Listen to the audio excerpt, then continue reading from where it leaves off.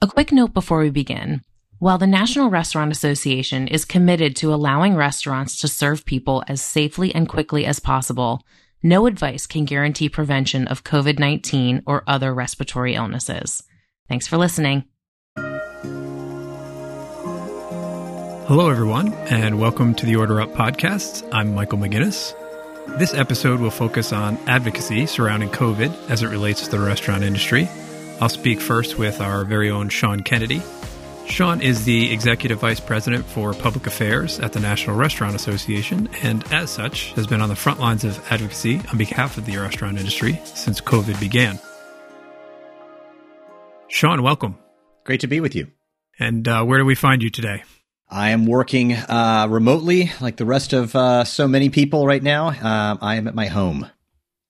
Can you remember first hearing about the coronavirus outbreak, and what was your initial reaction? It was interesting. We started it, it was in early March, and we had heard isolated stories about a virus. There was still a lot of debate as to what was its mortality rate, where does it relate to the flu, how contagious is it, things like that. We were hosting a public affairs conference, so we had about 500 restaurant owners and operators in town, and we were sending them to the Hill to discuss what we thought were our key priority issues for the calendar year. We told everybody almost as an afterthought, by the way, if you get questions on coronavirus, feel free to remind them that we are such a healthy and safe industry and that we're going to do everything we can on behalf of our customers. But we really thought that that was going to be the extent of it. Sean, when did you realize that coronavirus was going to be such a challenge for restaurant owner-operators? So Friday the 13th of March, we saw a number of restaurant owners were telling us that wedding parties, graduation parties, large groups were canceling their reservations, but they were still very comfortable with walk-ins. So people were still eating lunch and dinner in tables of 2 or 4, but there was a little concern. And then on March 14th, Saturday, Hoboken, New Jersey was the first city to shut down restaurant operations at midnight. And that spread nationwide probably within 48 or 72 hours. And it was at that point that we obviously realized this is not just a hurricane that's in one locality. This is a hurricane shutting down the entire industry suddenly and nationwide. And since then, you and your team have been busy with advocacy on behalf of the industry.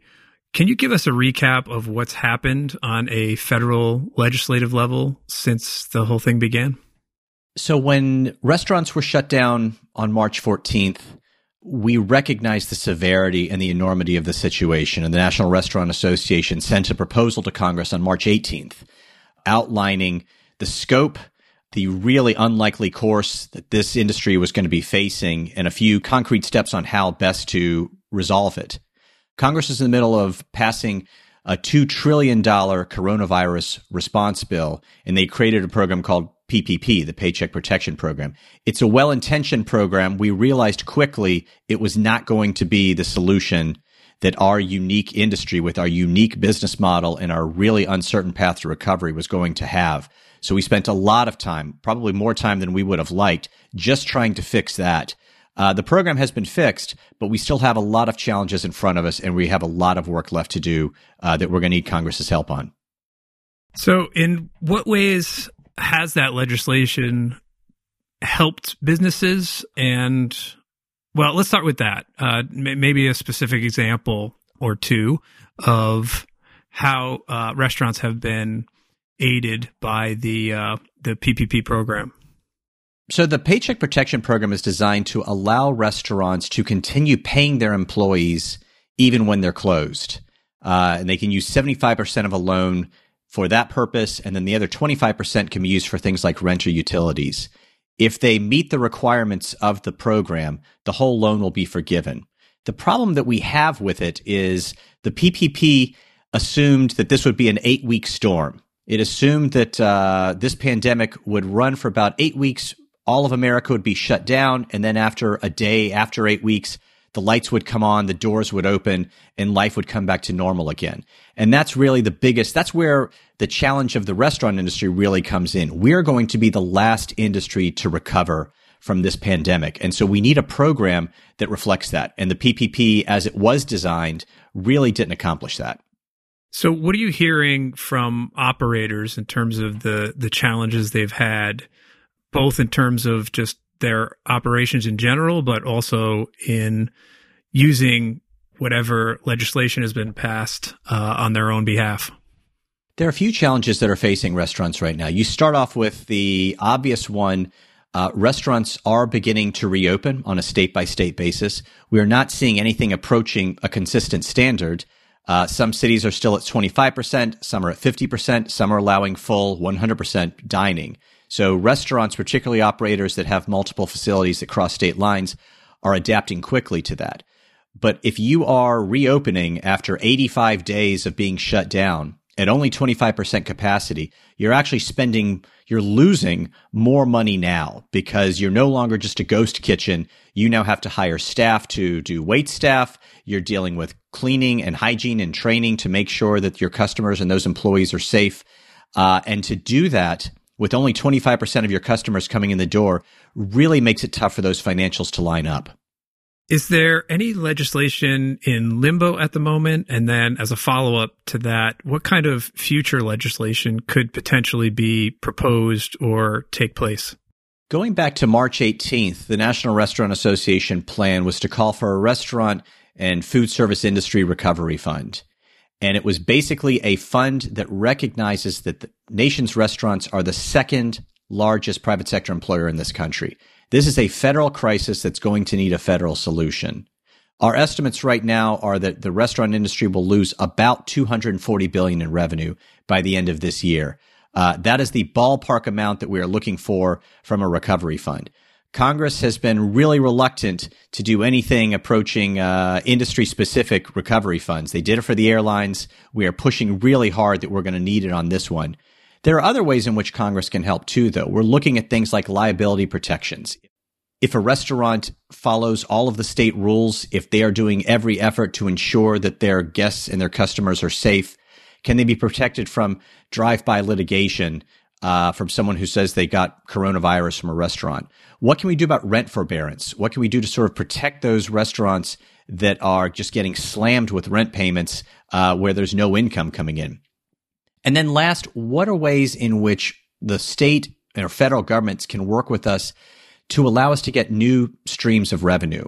So things like off-premise sales of alcohol have been absolutely critical for a lot of restaurants as we try to find some way just to keep our doors open and to keep some money coming in.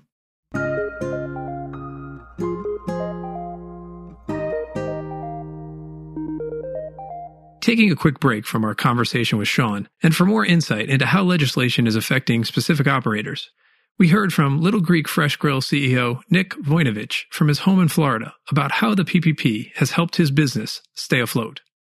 So it was just definitely, unfortunately, a once-in-a-lifetime kind of experience where you have a pandemic and an economic crash going on at the same time. And, obviously, the health is first. But then, you have a business to run as well, and we have franchisees that aren't really sure what to do and how to handle it. So it was definitely quite devastating. And then, fortunately, the PPP thing came in, and that kind of saved the day. We were discussing, how do you get on board? It was very disappointed. We only had 5 out of 43 locations get financed on the first round. And I kind of felt like it was, some people call it the Hunger Games. Who are the survivors who can make it? And it kind of felt like, well, the big boys who had connections were getting the banks. I was banking with two national banks, and they wouldn't even return my phone calls. And I know who they are. I know them personally. So it's very disappointing on the first round. But fortunately, they passed the second round, and then all of our franchisees and corporate got funded, and that really saved the day. So at the same time, sales started slowly creeping up, and we saw the PPP money coming in, and that really kind of saved it. We told our people, do not lay people off. If you have to reduce hours, do it, but keep everybody on full. And on my stores and corporately, we kept everybody full pay, full staff. That was CEO Nick Voinovich from the Little Greek Fresh Grill. So glad they're still with us. We all need a little Greek in our lives. Now back to my conversation with Sean to discuss what's in store for legislation going forward. We hear about the possibility of a second stimulus package. Is there anything inside of that that specifically addresses the restaurant industry? We are certainly going to try.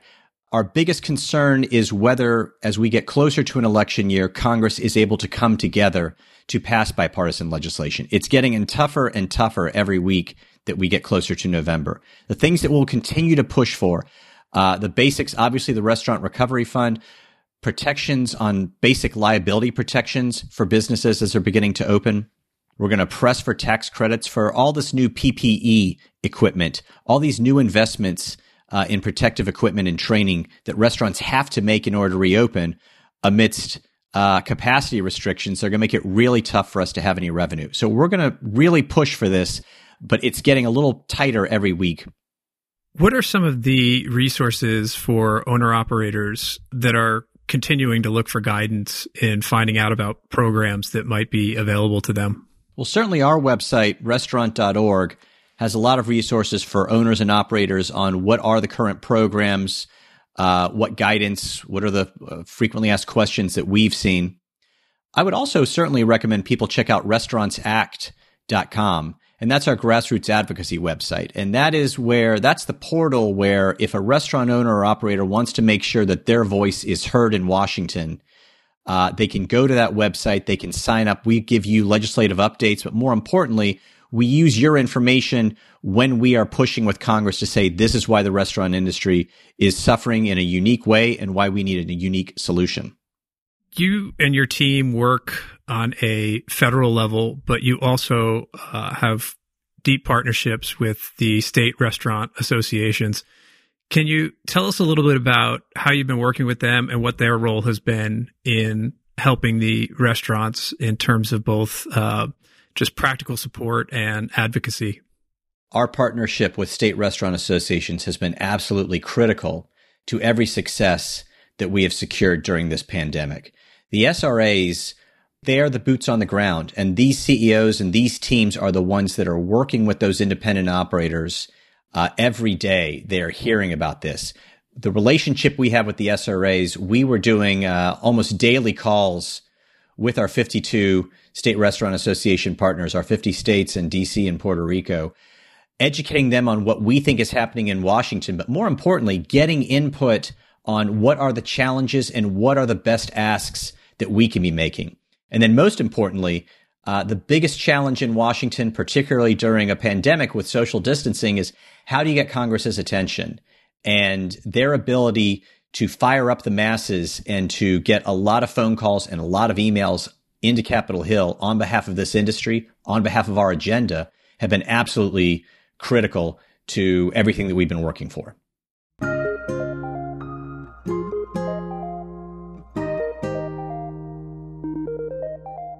This is Michael McGinnis with a quick message from the National Restaurant Association. This discussion is just a small part of what the association offers members year-round. I encourage you to visit restaurant.org/membership to see a snapshot of everything we offer. Again, visit restaurant.org/membership to learn more. Thanks for listening. There's a lot of different business models within the industry. Can you talk a little bit about how some of the business models are more challenged than others? You have all sorts of different categories of dining, from fast casual to fine dining, etc. Can you talk about how this has affected the broader categories on an individual level? Well, before the pandemic, every operator could have a different concept, and they all had a reasonable shot of success because they were competing for customers that wanted to dine in a restaurant. And that sounds like a pretty basic concept. But after March 14th, that was turned on its head, where suddenly everybody is either shut down or they're allowed to operate only on takeout and delivery. Some restaurants could make that transition easily. Some restaurants swore they would never do a takeout model.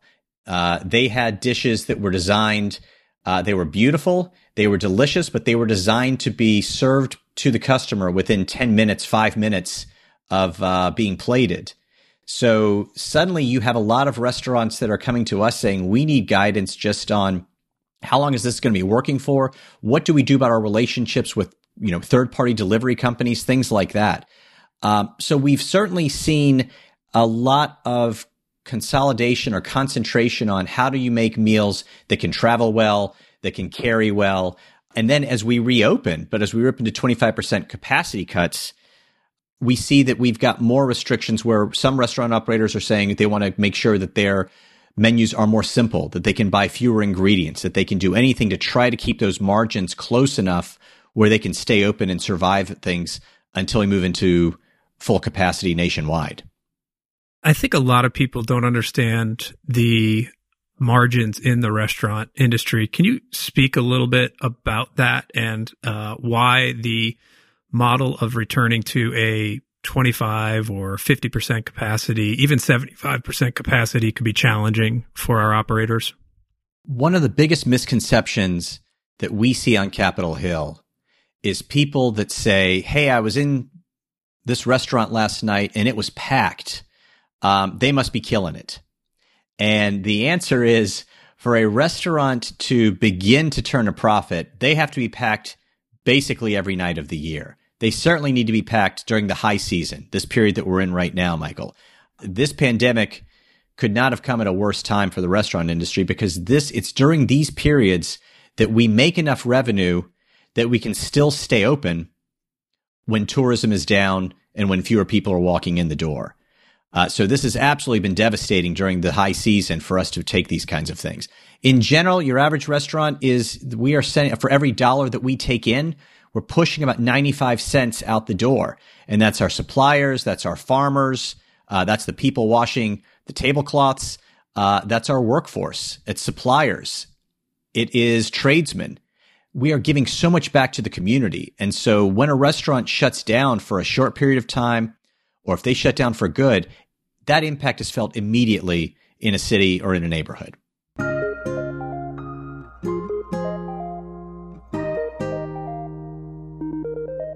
I think this is true for all of us. We love our neighborhood restaurants. The favorite table, favorite server, the wonderful smell of the kitchen, and anticipation of a great meal. For me, one of those places is Lebanese Taverna.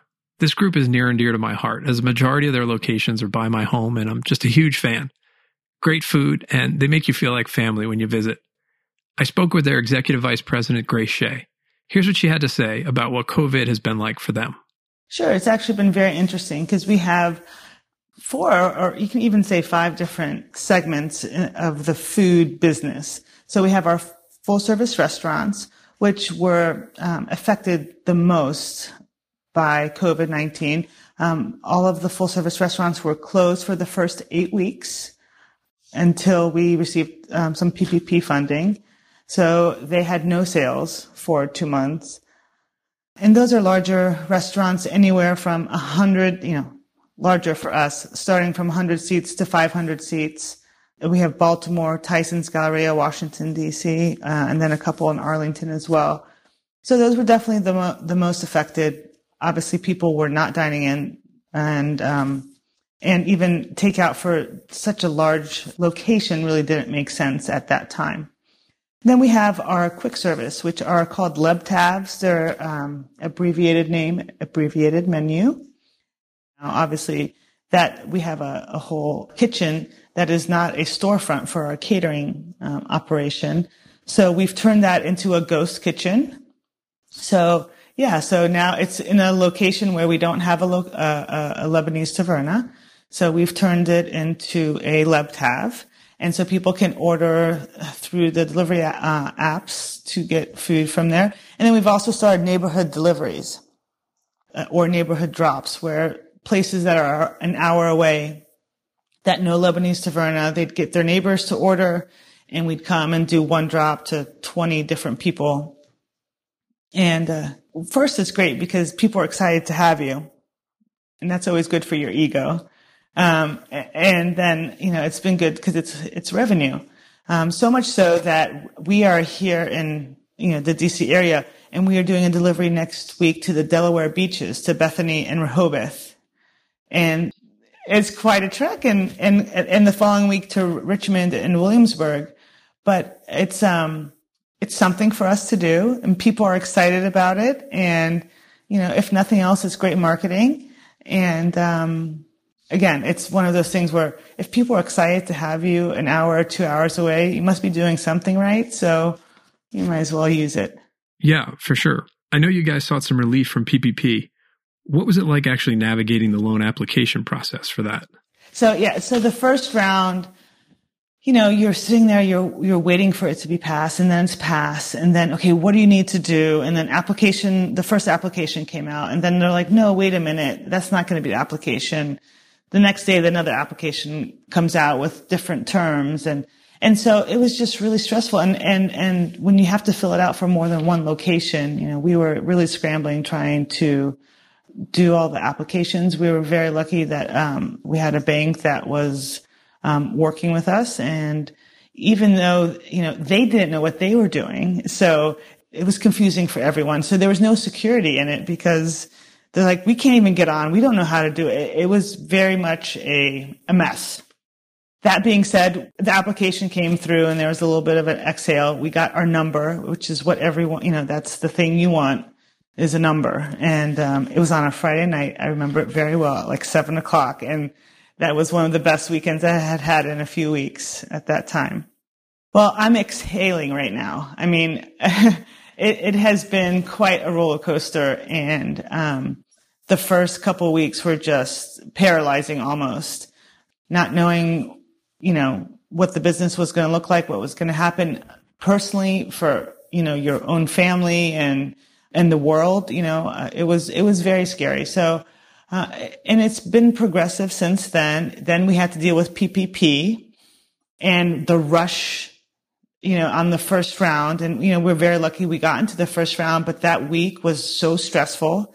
We didn't know if we were going to get it or if we're not. And so that was a whole different kind of stress. But then we got it. That was Grace Shea, Executive Vice President of the Lebanese Taverna Group. Really rooting for her and her team there. My go-to order there, by the way, is to start off with the grape leaves and hummus and then get a mixed grilled kebab with lamb, kafta, and chicken. For some final thoughts on advocacy and legislation, we come back now to my conversation with Sean Kennedy. You mentioned earlier the airline industry and that they got specific legislation. Tell us how the restaurant industry compares to some of the other large industries that are also suffering in this time. And hopefully we can give the listeners a little bit of a sense of just how large of an effect this has on the economy overall. So I used to work in the airline industry for 8 years before joining the National Restaurant Association. And I can tell you exactly how it played out. The trade association that represents the airlines has 10 members, 7 passenger airlines and 3 cargo airlines. And they basically took over a conference room during the pandemic with social distancing, and they notified every member of Congress as to the unique challenge that they were facing. And if you are an airline CEO, you're a bit of a demigod here in Washington, D.C., and you have relationships with senators that your average restaurant owner isn't going to have. And when your power is concentrated in 10 people, you can really try to cut a pretty impressive deal. How are we different? We don't have a restaurant CEO that's as significant, perhaps, as an airline CEO, but we have volume. We have restaurants in every city, in every neighborhood in the country. They employ people. You have customers who rely on them, who are using these restaurants every day, who are passionate about their neighborhood.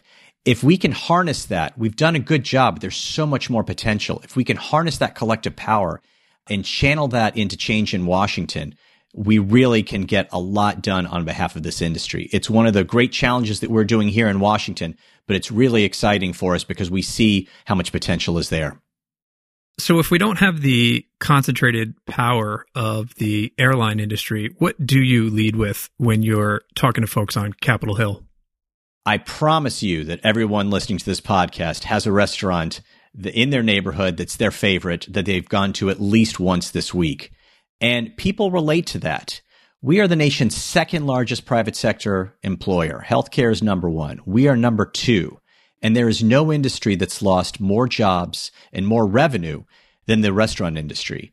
And when you lead off with that and you say the nation's second largest employer has lost more jobs than anybody else as a result of this pandemic, people shift and people begin to listen. But a lot of it has also been paired with everything that's happening from our grassroots front. We have gotten so much more engagement because people realize what an existential challenge is facing the industry right now. If there's one piece of information or data that you currently don't have that you would like to have in order to better advocate for the industry, what do you think that would be? What everyone always asks on Capitol Hill is what percentage of restaurants will never reopen? What percent are going to just give the keys back to the bank?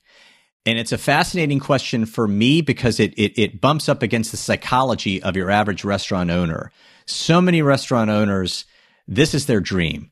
They have always wanted to be an entrepreneur in the hospitality industry and have a place that they can call their own and bring people in. And what they tell us is we're going to find a way to make this work. They'll acknowledge that it's really tough to do that with 25% capacity. They'll acknowledge they're not sure what they're going to do if there's another spike in coronavirus and restaurants are shut down again for some period of time. They don't think like that. They think, how are we going to make it through the next 48 hours or 2 weeks or 2 months? And it's that passion and that scrappiness that we're really trying to communicate and convey with policymakers. For us, you can't do a poll on, are you going to close down? Because every restaurant operator is going to say, I'm going to find a way to make this work until the bank pries the keys out of my hand. And it's what makes this such a fascinating and fulfilling industry to represent in Washington. Sean, I would imagine that during normal times, you spend a lot of time in face-to-face meetings on Capitol Hill. How do you and your team do your job, and how have you adjusted your strategy during a time when you can't meet with people face-to-face? The pandemic has been remarkable from a Washington perspective when you are trying to engage and advocate before a body that won't let you visit with them face-to-face anymore. To run a winning campaign in Washington, you really need three things. You need a compelling narrative, you need a vocal constituency, and you need people that policymakers trust.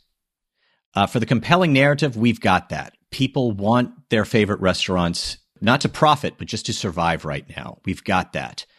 On the third one, people that are trusted, we've got a great Washington-based team who have got such fantastic relationships on both sides of the aisle, and that they know that they have the trust of members of Congress, and it's a two-way street. So it really moves into that vocal constituency. We rely heavily on our grassroots network, but I'll tell you this, Michael, we used to measure success of a grassroots campaign by thousands, by 6,000, 7,000 for a successful campaign. When we started our grassroots campaign for our restaurant recovery plan, our goal was 100,000 phone calls and emails to Capitol Hill in 5 days. And we were convinced that that would be a stretch. We hit that goal in less than 24 hours. We briefly had to shut down the server because we were getting so much contact from our grassroots network, from people who had never even been a part of our network. They were going to restaurantsact.com. They were signing up, they were learning more, and they were engaging. And we're at over 450,000 today. And those are people who are new to this industry. They could be employers, they could be employees, they could just be people who love their favorite restaurant, but they want to make sure their voice is heard. They recognize the challenge that we're in. And again, this is where our relationship with our state restaurant associations is so critical. Those independents are members of their SRAs. They're getting the latest intel, but more importantly, we're harnessing their passion and their voice to be that the third component of that winning campaign. And it's the only way that we're going to be able to continue making our voice heard in Capitol Hill. So, Sean, last question, and two parts. One, what has been your team's greatest success so far during the pandemic? And number two, what would you tell an owner-operator who is looking to you and your team for some help in this tough time and is struggling to keep the lights on right now? Without a doubt, the number one success we've had has been keeping the restaurant industry and the challenges facing this industry on the front burner of Congress, in the media, and at state and local governments. This pandemic is affecting everybody. It's affecting so many industries. It's affecting so many families, and we can never lose sight of that. But it also means that if you are advocating on behalf of one particular industry, like we are, you've got a lot of competition. And you have folks that are chasing the same reporters, the same members of Congress, the same governors and mayors saying, I need a unique solution. We have been able to sort of break through that, where the first thing people say when they're told, what do you miss the most about the pandemic and these new restrictions? So many people respond with, I miss going out and enjoying a restaurant. So we've been working really hard just to capitalize that and to make sure that every time policymakers are doing legislation, that they're thinking about our industry. They're thinking about the impact on owners and operators. And then as far as next steps for those guys, we are talking to owners, operators, employees every single day. And we are hearing firsthand the challenges that they're going through. And it really drives us to push even harder for change. There's so many ways in which Congress can make small changes to help the industry, and we're going to push for those. But we also need to not lose sight of the fact that we need big solutions as well. We need a restaurant recovery fund. We're going to continue pushing every opportunity there is at the federal level, at the state level, and the local level for as long as it takes on behalf of this great industry. Sean Kennedy, thank you for your time. Thanks. Thanks for joining us at Order Up, the National Restaurant Association podcast for the restaurant community. We'll update every week on Fridays. Subscribe today on your favorite podcast platform like Spotify or iTunes, or visit us at restaurant.org/podcasts. This episode produced by Dante32.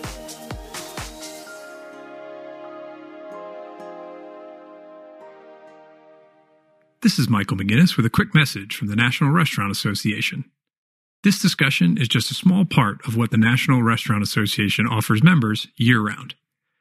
Whether you came here through our legislative work, with policy and advocacy, or our reopening guidance for restaurants, I encourage you to visit restaurant.org/membership to see a snapshot of everything we offer. Again, visit restaurant.org/membership to learn more. Thanks for listening.